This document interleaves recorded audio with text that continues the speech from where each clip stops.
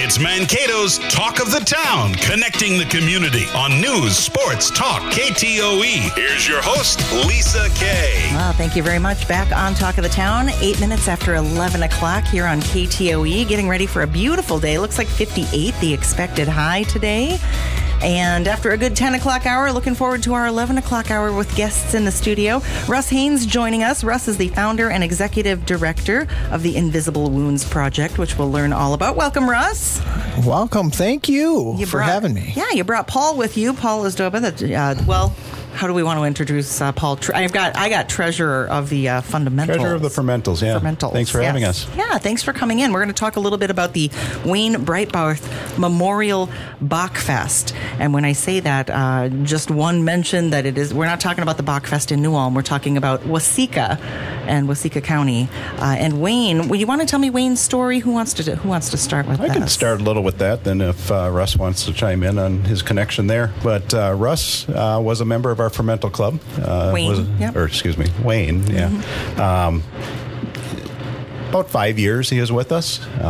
Tell me what the club does, what the Fermentals does. We're a home brew club, fermenting, so wine, beer, mead, Make kombucha. Your own, yeah. Yep. I do a little bit of that, not much.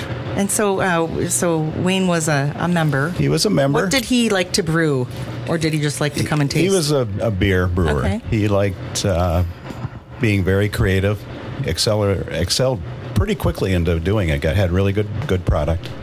Okay.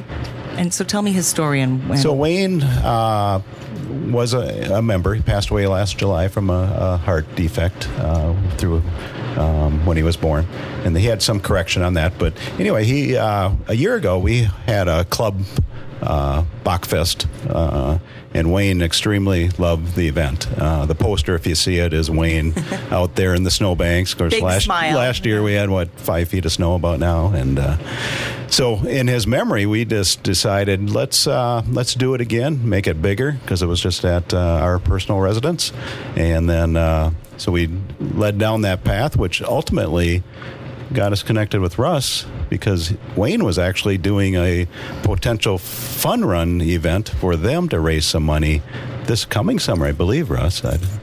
Yeah, I don't recall exactly when he was going to do it, but yeah, he had talked about getting people out and running, and that was one of his, one of the passions and one of the things that he did to, come out of some of the mental health stuff that he had been dealing with. And let's talk about that, because he was a Waseca County dispatcher. Yes, he was a dispatcher. He was the dispatcher on duty when Eric Madsen was shot in Waseca a few years back, which ultimately I believe led him to the Invisible Wounds to deal with that. But yeah, he's a first responder, and when we decided to do this, we wanted to do something for the first responders, and that's how it led to the Invisible Wounds Project. I'm so excited to have this conversation now. I know I've had EMS here, our first responders, lots of big conversations about police and fire, and some of the mental health issues and the PTSD that goes along with that, and how do they keep themselves safe and healthy and mentally strong. And so I'm really glad that both of you are here. This Bachfest, the Memorial Bachfest that you're having, is coming up this Saturday. So let's give out those details about how people can get involved, because it is a fundraiser. So you can reach out to the Fermental group on Facebook. Otherwise, the American Legion, their Facebook site in Waseca also has the event details, but it starts at 4 and it goes to 10. Beer tasting and food will go until 7:30, from 4 to 7:30. We'll probably have 30 plus gallons of homemade beer.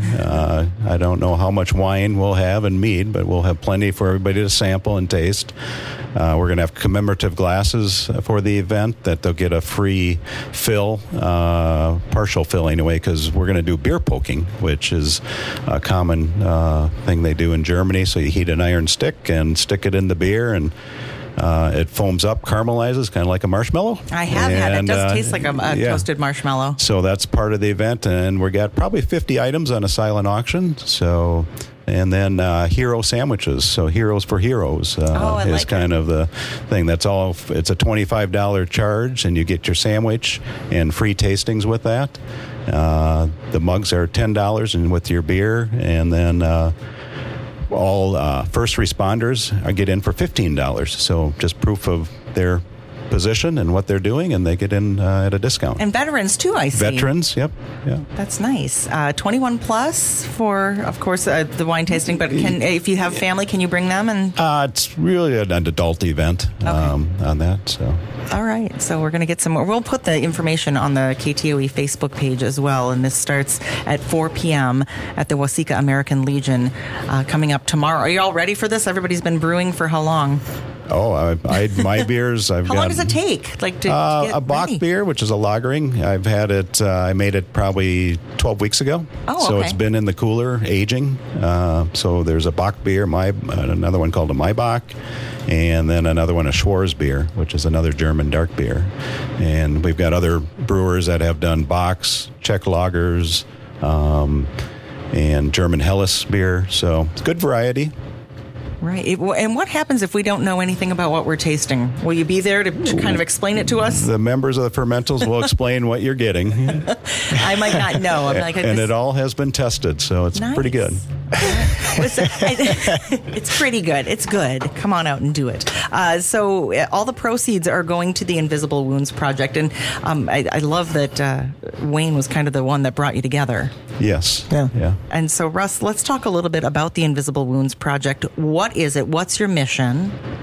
Okay, so the Invisible Wounds Project, we work with military, police, fire, EMS, frontline medical staff, so your critical care nurses, doctors, hospital security staff, corrections officers, public safety telecommunicators or 911 dispatchers like Wayne. We also extend out to families because we understand that the traumas and the impacts that those jobs and those careers and those experiences have don't just stop with that individual or that service member.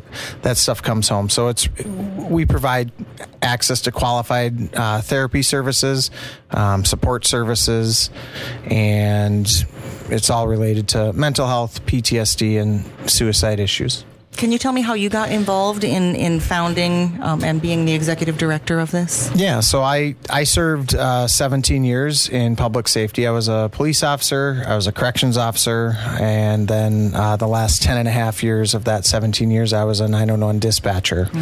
And how we got, Wayne was one of our clients.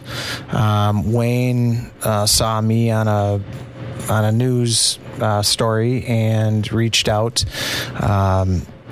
He had been, struggling with some things related to the Eric Mattson shooting and just kind of the aftermath of that. Wayne was an amazing person. Wayne, to do the job that Wayne did, anytime you have a critical incident is hard, but to deal with an officer down, and he was the only dispatcher working in that room at that time. So I was spoiled when I worked. I worked at a dispatch center where you'd have 10, 12 people on at a time. You have partners to help you. The amount of work that has to happen in that type of an incident, that's an active scene. You've got officers on the radio, you got to get dispatch for ambulance, you got to get your fire going, you got to get other agencies coming. You're still getting calls because the public doesn't know that you're the only person there. There's still other things going on, and for him to be able to handle that the way he did is truly remarkable. Side note, there should never be one dispatcher in a room ever. It's just, things can happen. And, so he did an amazing job, but that impact that, he felt that, once it's done, you're in a room. You're not involved the same way that you're not out on scene. And you're very often one of the forgotten black sheep of the, I'd say, the first responder family. And he struggled, and he came to us, looking for some help. I remember when he called, and specifically talking to him. It was a Saturday afternoon when we talked for a long time. And, he got that help. We got him involved in, got him a therapist. That takes a lot of a person's character to just make that phone call too, because we are, and especially working in that field where you might feel like you are supposed to be in control of everything 100%, and you should have control of your own emotions and be able to handle so much. That's a lot to ask of anybody. Right. And that's, you bring up a good point. So one of the pieces where when people reach out to us, oftentimes that's the one shot that we have. Yeah. We have that one opportunity to make that connection and get them help.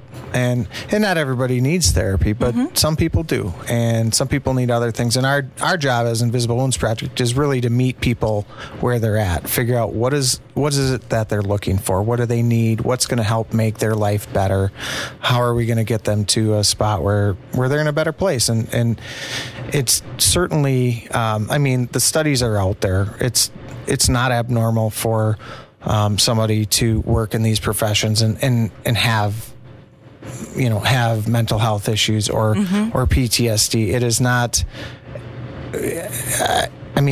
to not be impacted by the things that we see, hear, do is absolutely, it's out there. We understand that it's there in veterans, and as a public, I think we expect that.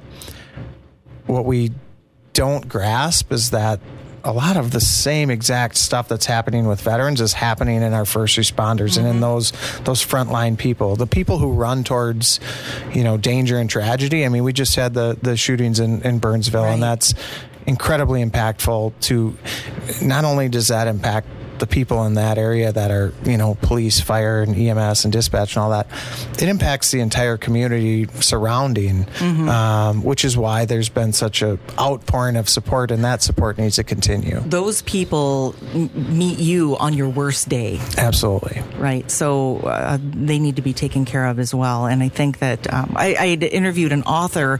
He was a firefighter from the Twin Cities, St. Paul, I believe, that wrote a book all about this, just about the fact that sometimes people don't realize that we need the same things. Yep. And especially, and I can only imagine in Wayne's case, being the only one. You said that, and I just thought, why would you ever be the only one? Yeah. So yeah, it's really hard. And so one of our slogans, our main slogan is "You are not alone." Well, in Wayne's case, he absolutely felt like he was alone. And, but there's a lot of isolation that happens within our whether it's veterans, first responders, whatever. You start to pull back and you stop doing the things that you really enjoyed and the things that brought you, joy, you no longer do. And you stop socializing or interacting with other people because they don't understand you. And that's where Invisible Wounds Project also comes in. We're working to try to connect people back together. And I can share something that Wayne and I had a conversation with that day. He talked about how after that incident, I think it was a New Year's night. I mean, he spent that night in his fish house, isolated away and doing things that a lot of us first responders tend to do, is doing, drinking or whatever, you get away from people and you isolate. And, Wayne was able to bring all that back together and get back into a healthy lifestyle. And, Wayne was amazing. He was the week before he died, he was volunteering for us at a women's veteran event over in Owatonna, and he had become, a champion of what we were doing and a spokesperson and a great volunteer, and he was starting to help us out with some trainings and stuff like that. And so, it was a loss. We lost a great person. Yeah, and so we ask that the public comes out and supports in this fundraiser that's coming up on Saturday, March 2nd at the Waseca American Legion, 4 to 10 p.m. There's going to be some information on ktoe.com after I get off the air here. You'll be able to find that. Otherwise, the Invisible Wounds Project, the Fermentals, I'm sure you have that. Do you have a page that we can put on social media that we can follow along? Or is there yes, off our Facebook page. We can pull it off there. Okay, perfect. We'll make sure to put that up there. Follow us there and you'll get the information. And now, Russ, what will you do with the funds that come in from this fundraiser? So we use it to serve other people. So right now, so far this year, we've already done 100 intakes of clients, and that's, your veterans, first responders. 91% of those that we're serving would be considered under the first responder lines with us. But we are in the process of support center building. It's going to be located in Forest Lake, which is where we're based out of. But that support center is going to have a wood shop and an art studio, and it's a safe space for those that we serve to go and connect with other people in a healthy environment. It's going to have a coffee bar. It's not going to be, so often we go Sounds like creative, doing something with the hands and being able to have camaraderie. And Yep. So being creative and doing healthy things, getting people out, into new hobbies or introducing them to old ones again, and getting them connected to each other in ways that improve their lives. And sometimes you don't necessarily need 20 friends. Sometimes it's just that one connection that helps, pull you out of the spot you're in or keeps you out of that, going down into that spot. So it's, it's like 10,500 square feet of connection space, healthy space, a spot where nobody's ever going to ask you, what's the worst thing you've ever seen? It's just a place to go where people understand who you are, what you've been through. We don't have to talk about it. We don't have to dive into the back. We don't have to share war stories. We're going to move forward on doing stuff that we enjoy and that helps us grow and heal. And I think just what you said earlier, to know that you're not alone. Absolutely, right? yeah. One of those spaces. Where do we go to find Invisible Wounds Project online? So you can learn more about us, iwproject.org, iwproject.org. We've got a lot of events. Not all of them are on the website yet. I feel like we keep adding events every day. That's good. Some of our people probably think that too. But also our Facebook page is very active. Lots of things going on there too.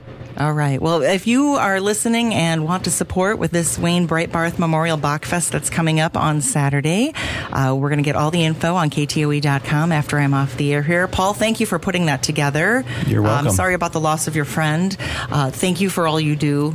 Thanks for having us. Russ, we certainly want to continue to help you reach that goal of having a place for people to be, and certainly take care of our veterans and first responders. Thank you. Thanks. I certainly appreciate that. It's 11:26 here, KTOE. It's Middays with Lisa Kay.